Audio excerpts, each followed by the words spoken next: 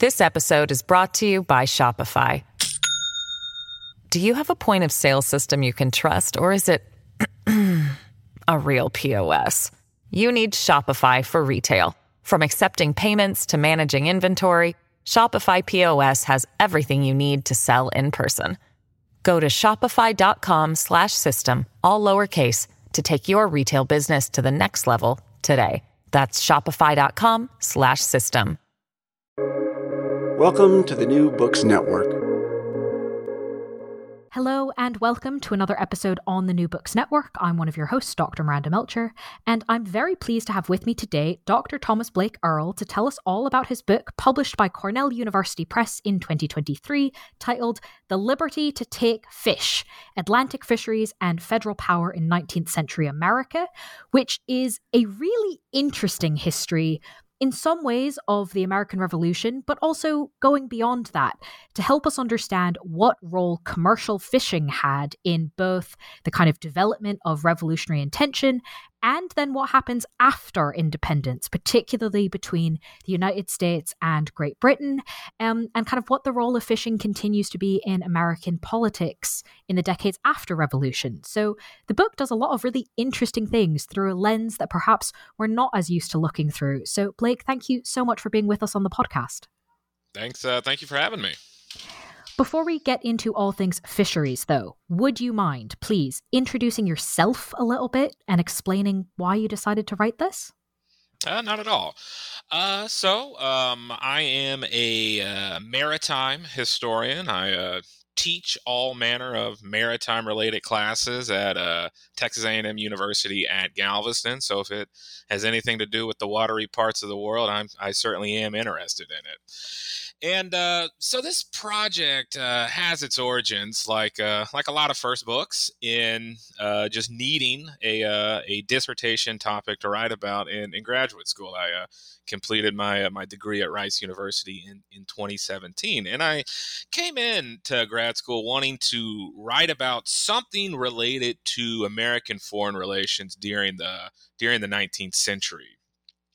And very early on in my career, I kind of fixated on this fisheries issues thing. There was this big blow up in 1852 that I discovered kind of early in my grad school career, in which you had American and British diplomats really going at each other over this question about commercial fishing in the North Atlantic. And it's really from there that this project developed. Though I will say that as I completed the dissertation and as I focused on turning it into a book, the kind of more kind of formal diplomatic history story in this book really kind of fell away in favor of looking at other actors who had a major role in this story, primarily fishermen and the fish themselves. Really, the environmental side of the story, the maritime history side of the story is really what I found not only kind of the most intriguing and the most interesting aspects of this story, but really I think the most important. Something that I wanted to do with this book is show how politics, how diplomacy is not isolated from this whole range of actors, including the environment itself, including the fish. They certainly have an important role to play in this story that I wanted to very much so focus on. Wonderful. Thank you for that backstory and kind of for mentioning a bunch of things I think we'll talk about in more detail. In order to situate it in our audience's minds, kind of the importance of fisheries from a political and public perception standpoint, can you help us understand why fisheries and independence were so tied in the minds of colonial or then U.S. statesmen and the general public? Yeah, so you are right to point out that much of the importance of commercial fishing in the North Atlantic in kind of American history over the first century of independence comes from this close relationship in the minds of statesmen and the minds of ordinary Americans between these cod and mackerel fisheries in the North Atlantic and the very idea of independence. And to really understand why there was this close relationship, we really have to understand the place of fishing and the place of fishermen in the American Revolution. And, my work really builds on the work of another historian, Christopher Magra, who wrote this fantastic book about fisheries, fishing, and the coming and the course of the American Revolution. And quite simply, fishermen contributed mightily to the cause of American independence and to the Revolutionary War. Fishing schooners and fishermen kind of formed the nucleus of the first U.S. Navy during the war. The fishing industry provided a lot of manpower, not only to the Navy, but also to the Army as well. So fishermen very much so fought for the independence of the United States. And in the decades after the war, the political community of the United States certainly remembered that contribution. There was this direct connection between the fishing industry and this idea of independence. In fact, in the 1790s, Congress passed a bounty bill that kind of directly subsidized the fishing industry under the assumption that the fishing industry needed to be supported, needed to stay alive, because it provided this kind of class of sailors that the Navy would need in times of crisis. Throughout the 19th century, you constantly see this reference to the fisheries as being the nursery of the nation's seamen. This is the phrase they use over and over and over to support the interest of the fishing industry, because during the Revolution, it was very much so these fishermen, these maritime laborers, who played this important role in fighting for American independence. And beyond that, it was in the negotiations between the United States and Great Britain that concluded the Revolutionary War. In the Treaty of Paris, there is an article that directly addresses the fisheries question. One of the articles of the final peace treaty granted Americans the liberty to take fish. This is, where I get the title of my book from. And so here at the very kind of birth of American independence, we see this kind of direct connection between fishing, between the fishing industry, between this marine resource and political independence. So there's a lot that happened in the 1770s, 1780s, 1790s that cemented this relationship. And so once, we do have kind of American political independence, there is this sense that defending the fisheries is essentially a defense of independence itself. And that's really why the fisheries become such an important kind of topic for American statesmen and American politicians, because it seems as though that if the United States is not able to defend this right, this liberty, these fisheries, then how could it defend its independence more generally? So we see these fisheries, we see the fishing industry very much so at the birth of American independence that assures this close connection. No, that's incredibly helpful to situate this. So thank you for introducing us to that. Expanding it out a little bit, kind of not just the importance in the minds of the politicians and the public, you have this great sentence in the book, quote, "Ocean fisheries are extraordinarily well-situated prism through which to study statecraft." Why? Well, I think a lot of it has to do with the fact that fisheries, ocean fisheries in particular, are just so difficult to regulate, to control, to legislate.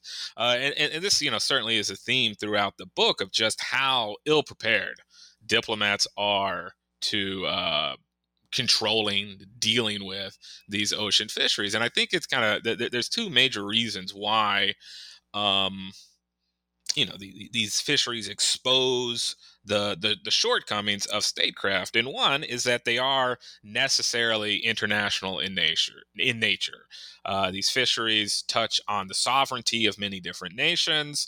Many different nations use this resource. So you're necessarily in looking at ocean fisheries are going to be forced to look at how states deal with each other, how states interact with each other, and how foreign policy is created and executed.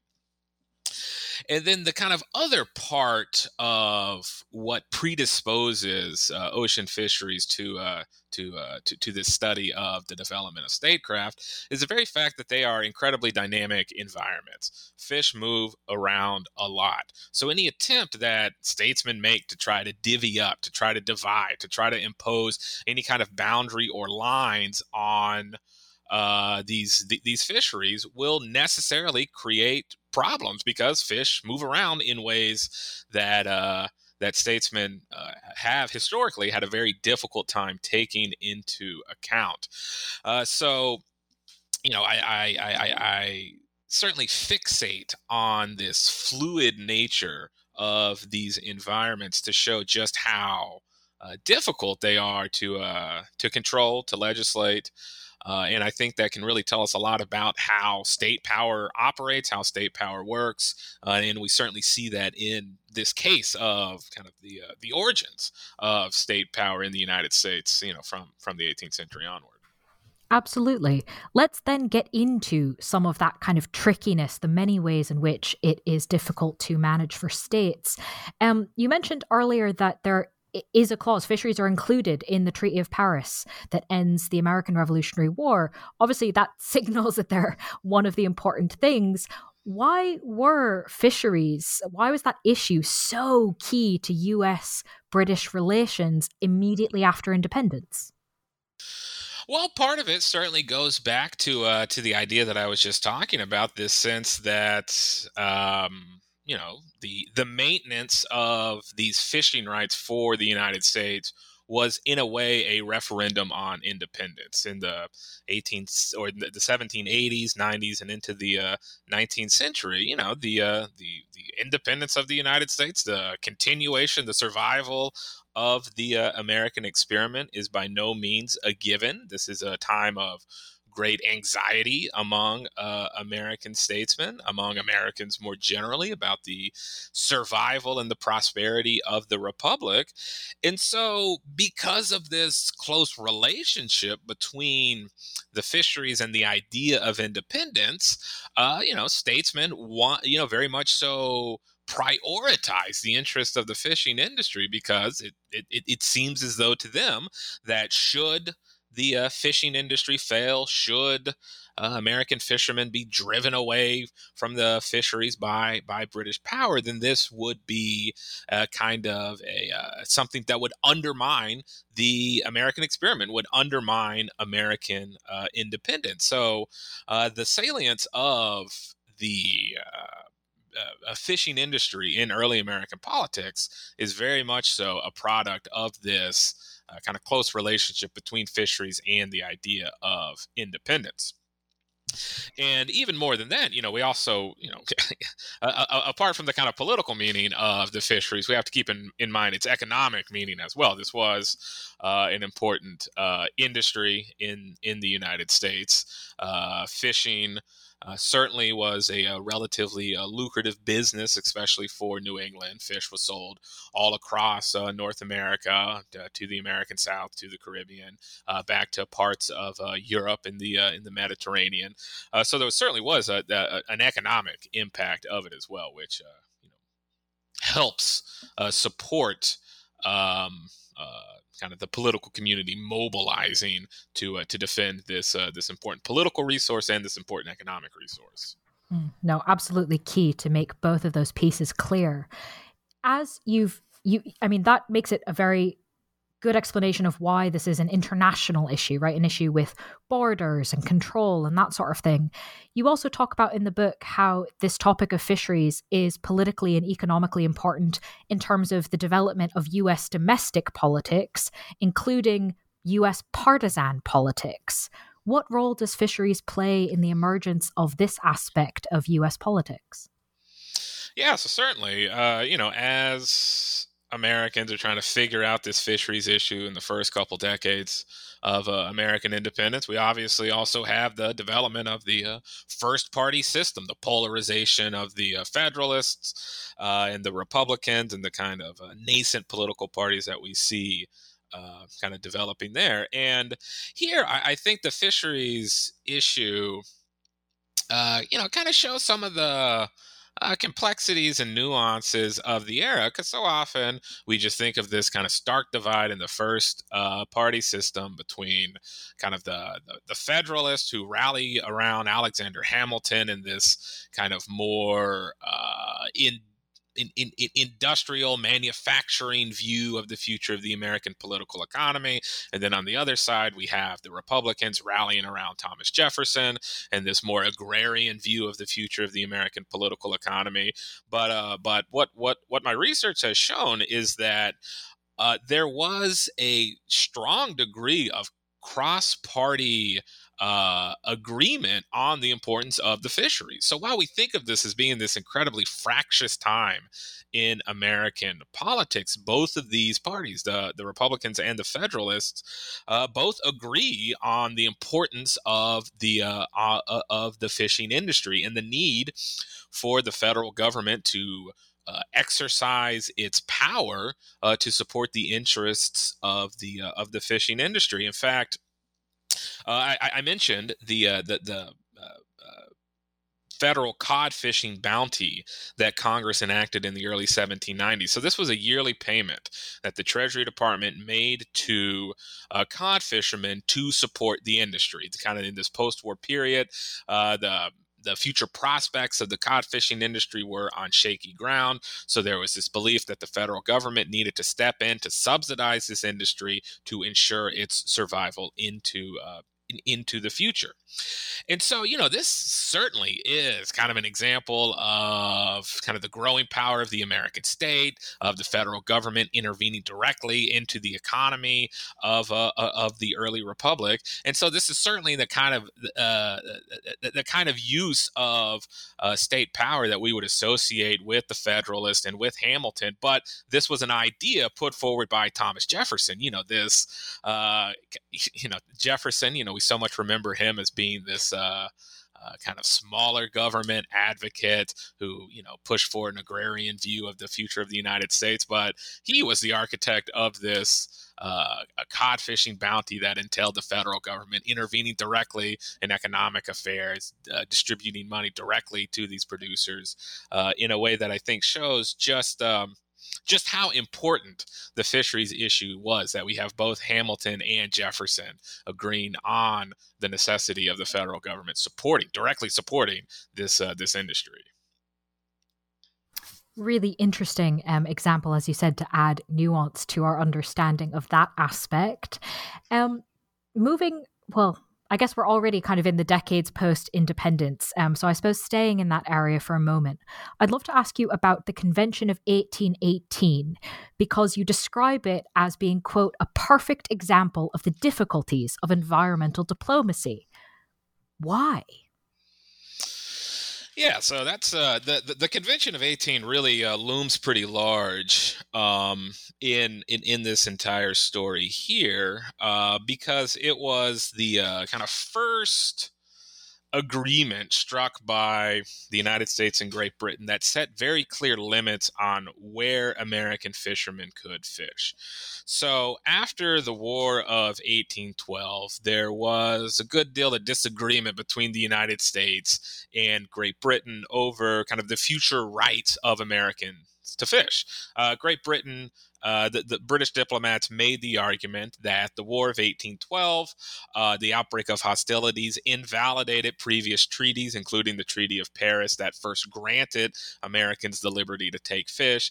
And because the subsequent peace treaty made at Ghent to end the War of 1812 did not address the fisheries, British diplomats made the argument that Americans no longer had that right or that liberty to pursue fish in the North Atlantic.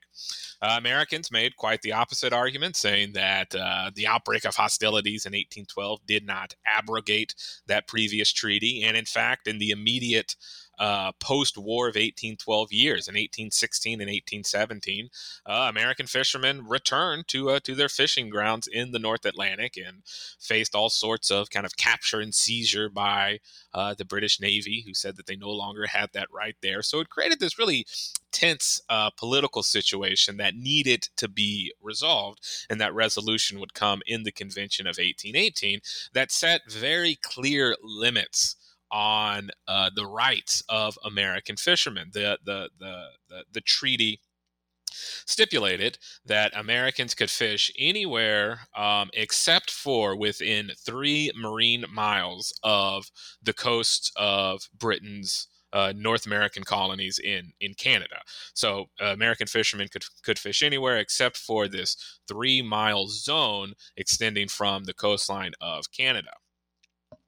And diplomats thought that this was a kind of great way to set these very clear boundaries that would kind of obviate any kind of confusion in the future, that it was very clear about where Americans could fish, where they couldn't fish, and this would put the issue to bed. But we see very soon thereafter that the kind of clarity diplomats were hoping for was just not there. And this, has a variety of reasons, the most obvious being the difficulty of kind of imposing any kind of border out on the sea. It was very difficult for fishermen to know how close they were into the coastline, whether or not they had kind of violated this invisible 3-mile line out in the ocean.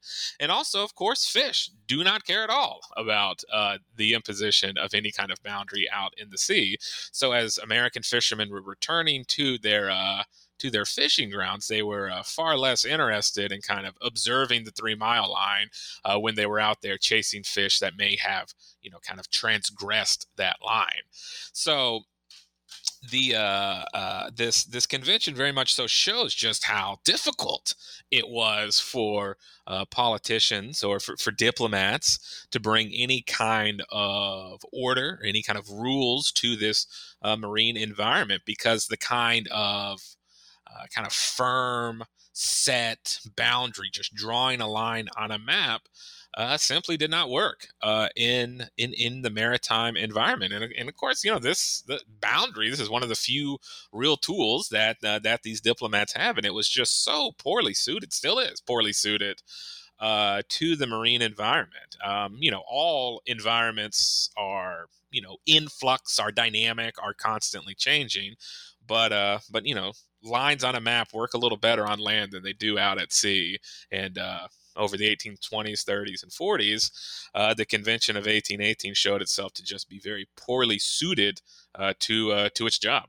And in fact, we have a real irony here that the Convention of 1818 was intended to end a lot of the confusion and a lot of the clashes out at sea, but really it just creates the conditions for more clashes at sea, because the British increasingly use violations of this 3-mile line as an excuse to apprehend more fishermen, to capture more American fishing vessels, and in that way kind of constrict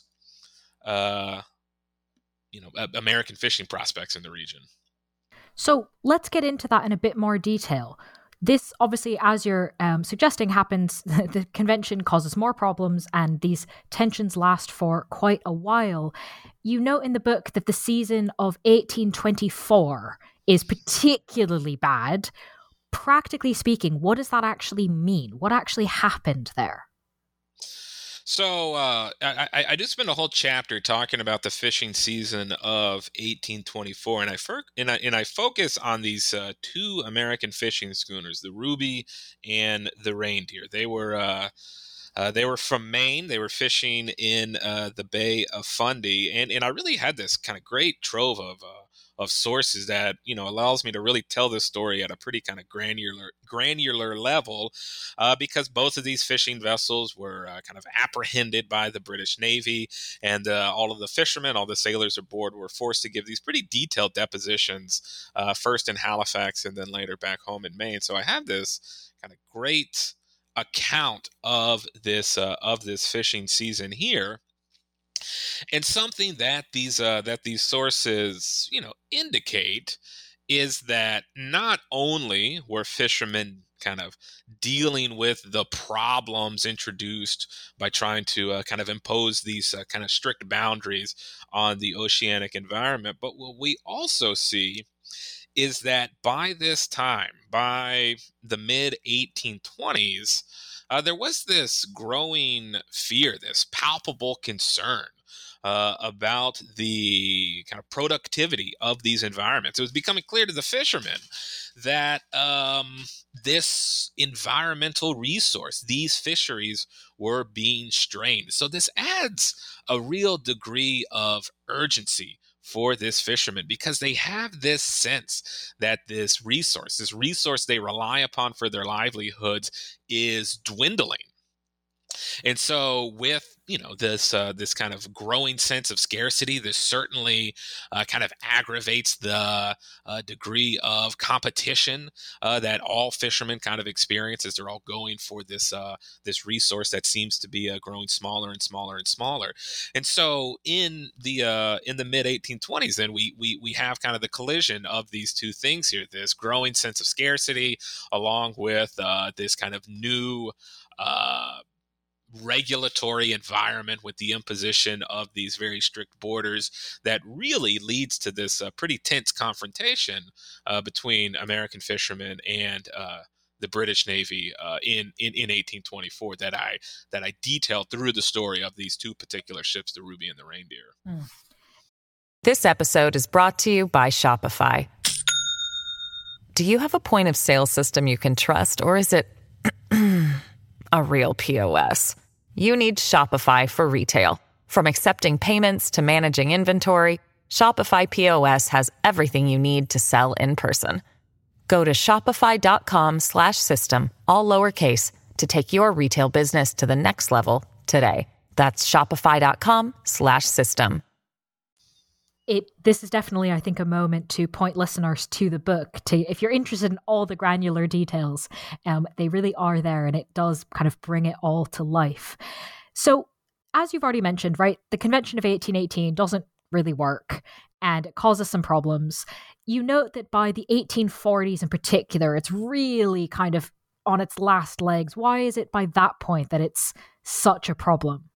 Well, what really exposes the kind of major shortcomings and the problems of the Convention of 1818 have more to do with changes in the environment of the North Atlantic and changes in the fishing industry of the North Atlantic. So, kind of up to this point, largely when I've been talking about fishermen, I've been talking about cod fishermen. For centuries, dating back to the colonial period, cod was the primary kind of cash species in the North Atlantic. It was the most valuable fish. It was sold all around the world. It was the mainstay of the industry. But because of a whole set of environmental changes across the first half of the 19th century, the kind of codfish community of the North Atlantic begins to dwindle. This has a lot to do with kind of these century-long climactic changes. This comes at the end of the Little Ice Age. This kind of climactic events that extended back until centuries before. Kind of sea temperatures were declining during this period, which was not hospitable for the proliferation of cod. So across the 1830s and the 1840s, we have this drop in the codfish population. Meanwhile, we have a relative rise in the mackerel population, with cod going away. Of course, not going away entirely, but just declining. But mackerel kind of fills the void left by the cod. So American fishermen, realizing that there's this kind of drop in cod stocks, began devoting more attention to fishing for mackerel. And there's also some kind of changes in the demand for fish. The American market, the palate of Americans becomes more open to mackerel. So we have these industrial changes. We have these climactic changes that all result in Americans focusing more on catching mackerel than catching cod. And this has a major impact on the diplomatic situation because of the different biology or the different ecologies of these fish.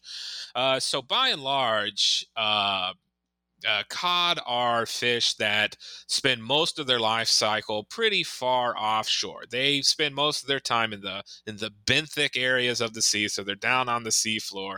They're out pretty far away from the coast. So most cod are kind of caught out in the open ocean. Mackerel, on the other hand, tend to spend most of their life cycle in waters closer inshore, waters that are within 3 miles of the coastline of Britain's North American colonies. So, as you could already kind of gather here, this is going to create a lot of problems because now American fishermen are devoting far more of their resources to catching a fish that just naturally spends most of its life cycle within the that 3 mile buffer from the coastline. So this means fishermen, to kind of support their livelihoods, are in some ways forced to violate that 3 mile line. So across the 1830s and the 1840s. We see the number of captures of American fishing vessels for violating those Canadian waters in the North Atlantic kind of increases dramatically, and this will all really come to a head in the summer of 1852 with this very significant kind of a confrontation between the United States and Great Britain. So let's go there then. What do you want to tell us about what happens in 1852, and especially what it reveals about the continued relations between the US and Great Britain? Yeah, so, across the 1830s and the 1840s, the dynamics I just explained were kind of unfolding out on the fisheries. But in the 1840s, we have a development in transatlantic relations that will have an impact on the fisheries. So in 1846, Britain, the Parliament repeals the Corn Laws and embraces free trade. This is a real kind of signal moment in the kind of economic and foreign relations history of Great Britain, in which it starts to move away from these kind of mercantilistic, imperial trade laws of the past and embraces this regime of free trade.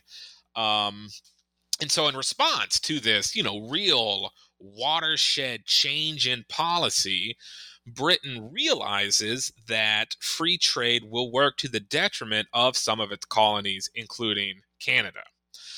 Previously, Canadian producers kind of had a guaranteed market with the British Empire. So the production of Canadian goods or Canadian resources like fish, lumber, wheat, coal, had a ready market in England or elsewhere in the colonies. But with the repeal of free trade, now it's not exactly sure who is going to be consuming all of these Canadian produced goods. So in the late 1840s, subsequent ministries in the British government go about trying to convince the United States to come to some sort of trading agreement with Canada in order for the United States to become the consumer of all of these Canadian products. Initially, Americans are very unwilling to conclude any kind of trade agreement with the Canadians because, after all, much of what Canada produces, the United States already produces, so kind of economically it doesn't make a whole lot of sense for this to happen. And so by the early 1850s, London is looking at this situation and they realize that they can use the fisheries issue as a way to exert pressure on the United States to extend a trade agreement with Canada. So in the summer of 1852, the Derby administration in London announces to the United States that it is going to start very, very strictly enforcing the Convention of 1818 and use this as a way to remove pretty much all American fishermen from the region. Now, in reality, the Derby administration is not super interested in all the specifics of the fisheries industry and its importance, but they do realize that they can use use the fisheries as a kind of cudgel to force the United States into a trading agreement with Canada. So across the summer of 1852, we see more British warships mobilized to the region to remove American fishermen from the region. In fact, the Fillmore administration in Washington dispatches Matthew C. Perry, one of the greatest naval leader of the era, to the region with a flotilla of Navy ships in order to protect American lives and property in the region. And so we had this very kind of tense situation here in which the British Navy, the U.S. Navy are mobilized to the region as it seems as though Britain is threatening to kind of take away this American right to fish in the region, all in service of forcing the United States into some kind of trade agreement with Canada. So this incident, this fisheries dispute of 1852, certainly speaks to kind of the importance of the fisheries in American statecraft, but it also kind of reveals a lot about the state of Anglo-American relations in the mid-19th century, as Britain very much so is kind of strong-arming the United States, this junior partner in the relationship, into this trade agreement. In 1854, the United States and Canada signed this reciprocity agreement, and so this kind of use of power on the part of Britain certainly shows that the United States is not quite the equal of its former imperial master quite yet. Which couldn't have been the nicest thing to have to deal with. At the beginning, I asked you to sort of help us understand why fisheries were such a big issue in terms of the US relations with Great Britain, as well as within US domestic politics. And we needed that because somewhere between then and now, fisheries have stopped being such a massive issue. That's why I had to ask you the question. So obviously, the curious thing then is, when and why did fisheries stop being such a big deal? You pinpoint this as being the 1870s. What's happening then? So the 1870s, we do see this sea change in American foreign relations, and a lot of it has to do with just the ongoing rapprochement between the United States and Great Britain, as you've kind of probably been able to guess. From the American Revolution until the Civil War, the fisheries is this huge bone of contention between the United States and Great Britain. It's something that they simply cannot figure out, cannot come to any kind of durable, long-standing agreement on how this resource would be used, how it would be administered by either side. And so, in each one of these kind of incidents, be it in 1824 or 1852, Americans very much so rally behind fishermen and the fisheries and the fishing industry, because there's still this sense that Britain really is attacking American independence when it's going after the fisheries. So America, still this kind of young, developing nation, very jealous of its independence, of its sovereignty, of its rights abroad. But by the 1860s and the 1870s, those things start to change. Largely, there's this growing confidence in just the existence of the United States. Kind of threats to American independence don't seem quite as threatening as they did in, say, the 1790s and they do in the 1870s. And also, American leaders, American statesmen, American businessmen, American politicians, American diplomats, kind of elite Americans, the people who are in charge of the nation's foreign relations, begin to realize that kind of future prosperity lies in a rapprochement with Great Britain. That peaceful, cooperative, productive Anglo-American relations are more important, Americans kind of conclude in the 1870s, than kind of holding on to this fisheries issue. So what really changes the calculus of the fisheries issues for American leaders, American politicians, American diplomats, is just the realization that kind of defending the rights of American fishermen is getting in the way of what is kind of a bigger fish to fry, so to speak, and that is normalizing relations with Great Britain. So in some regards, American fishermen are kind of left out on their own during this period of amelioration of rapprochement between the United States and Great Britain. And there's also, some other things that kind of alienates fishermen from the kind of unquestioned support that the federal government had given them for decades, starting in the 1770s. So in 1866, the federal cod fishing bounty is repealed. So no longer is the federal government kind of making these direct yearly subsidies to the fishing industry. Then in 1871, we see the creation of the United States Fisheries Commission. So this is a federal organization led by scientists and bureaucrats, people like Spencer Fullerton Baird, people like George Brown Goode, who are now kind of given control of the management of American fisheries.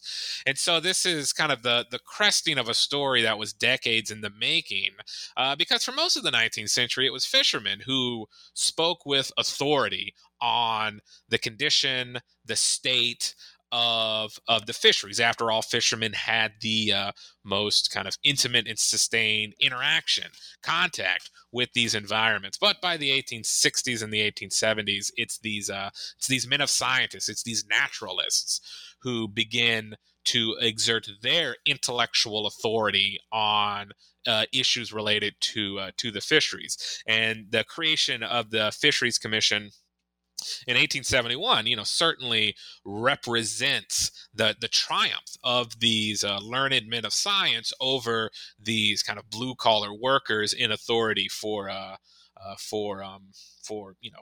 knowledge about the fisheries here. So in the 1870s, kind of for political reasons, for economic reasons, and even for these kind of intellectual reasons, we see the authority of fishermen certainly cut down in these really, really important ways that alienates fishermen from the kind of former patronage and protection of the federal government that they had enjoyed for decades. So speaking of getting rid of patronage and protection, our oceans today are in a bit of a state on that front. And you discuss in the book that obviously the creation of some of these government organizations is important, as well as other aspects of the fishing industry at the end of the 1800s, the beginning of the 1900s, very much actually help us explain where we're at today. What are those aspects of the early 20th century fishing industry? Right. So while the kind of federal government turned away from, supporting these small-scale individual fishermen that were so important in the early republic, the federal government by no means turned away from supporting the fishing industry more generally. In fact, part of why the fishing bounty was repealed in 1866 was the simple fact that the fishing industry had become so capitalized, so centralized, that these big fishing firms were able to kind of muscle out smaller scale fishermen, and these big fishing firms no longer needed kind of direct federal patronage through the bounty. But across kind of the rest of the 19th century and into the 20th century, we do see the continuation of kind of federal support for this newly industrialized, newly centralized, highly capitalized fishing industry. And I think there we really see the origins of kind of the conditions that would lead to the fishing crisis of the 20th century, because, federal agencies like the United States Fisheries Commission, their sole purpose was to kind of increase the productivity of fisheries and to increase the effectiveness of American fishermen. So this is a federal agency that sole purpose really is to increase the amount of fish being caught. And so we see the development of this kind of tight relationship between the federal government and the fishing industry that is all in the service of catching more fish, of growing the fishing industry, of making the industry more technologically sophisticated. Over the course of the late 19th century and into the 20th, we see the introduction of all different kinds of new and more effective, more efficient fishing technologies. And it's really the Fisheries Commission that plays a big role in developing and proliferating these fishing technologies, and these new methods of catching fish are just far more ruthless, far more effective at just kind of sweeping the ocean clean, and so this story of overfishing that really kind of catches hold across the 20th century, and of course it's a problem that we're still dealing with, I think has its origins in this late 19th, early 20th century period that sees this kind of tight relationship between kind of big fish, the big fishing industry, and the federal government, the government there that is willing to use its power to support these fishing endeavors in ways that has little regard for sustainability, that has little regard for the kind of long-term health of these ecologies, of these environments. So the story that my book tells, I think, sheds a lot of light on the kind of current day problems that the ocean is contending with, because overfishing, this rapacious use of the world's marine resources, is in some ways directly tied to governments like the federal government, like the American government, using its power, its prestige, its influence, its resources in order to support these fishing endeavors. And what my book shows is that this is a very old story. This is a story that in some ways goes back to the very foundation of the United States, right at kind of the moment of birth of the United States. We see the origins of this relationship between fishing, the fishing industry, and the federal government. And while the specifics have changed dramatically over the centuries, I think the core part of the story, that the federal government has used its power to support the fishing industry, has kind of remained true throughout American history. And it's a really important history to be aware of, given the issues we're facing today and what we're trying to do about them. Understanding, as you said, just how far back this relationship goes is a crucial piece of that. So thank you very much for taking us through the book, right all the way up to the present. We kind of jumped quickly over the 20th century. That's true, we did. That's fine. That still gives us context to where we are and, of course, how we got here. I therefore only have one last question. Is there anything you might be working on now that the book is over, whether or not it's a book, whether or not it's on this topic, you'd like to preview for us?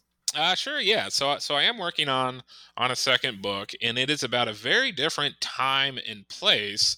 But I think thematically, there are some similarities with this earlier book here. So my next book is going to be about the fishing industry on the coast of Texas during the kind of second half of the 20th century. And in particular, this project focuses on this period in the late 1970s and early 1980s, because after the Vietnam War ended, thousands of Vietnamese refugees came to and settled in the United States. And thousands of these refugees found their way to the Gulf Coast, to the coast of Texas, and many of them entered the fishing industry, fishing for shrimp, fishing for crab. And this occasioned a real dramatic series of disputes and violent confrontations, because the existing fishermen in Texas did not, take too kindly to all of these outsiders settling in the region and kind of entering this really competitive industry industry that itself was going through a whole host of economic and ecological changes that made fishing more and more difficult. And the book's going to focus on this incident in the summer of 1979, in which a Vietnamese fisherman murdered a white fisherman. And this came after months and months of kind of confrontation and bullying between the two. And ultimately, the Vietnamese man was acquitted in trial. He got off on a self-defense a self-defense plea, and in this, but this ignited a whole series of disputes all along the Gulf Coast, in which the Ku Klux Klan gets involved, the Department of Justice gets involved, and there's this really intense period in which kind of these Vietnamese fishermen are being harassed constantly up and down the coast. And so what this book is going to do is look at how can we look to the environment to help explain this story? Because so many of the arguments against the inclusion of Vietnamese people in the fishing industry ultimately are based in an argument about a disease declining environment. White fishermen on the coast make the argument that Vietnamese people should not be allowed to fish because there just aren't enough fish to go around. And so I want to take those sorts of arguments seriously and see if we can place the environment as kind of a causative factor in this conflict, in this violence, in this dispute between these two groups. So obviously, this story is quite far removed from my cod fishermen in the North Atlantic, but I think they both have similarities in using the marine environment to help explain conflict and violence that has arisen between various groups in American history. Well, thank you for previewing that for us, and best of luck with that project. While you're working on it, of course, listeners can read the book we've been discussing, again, titled The Liberty to Take Fish, Atlantic Fisheries and Federal Power in 19th-Century America, published by Cornell University Press in 2023. Blake, thank you so much for being with us on the podcast. Thank you for having me.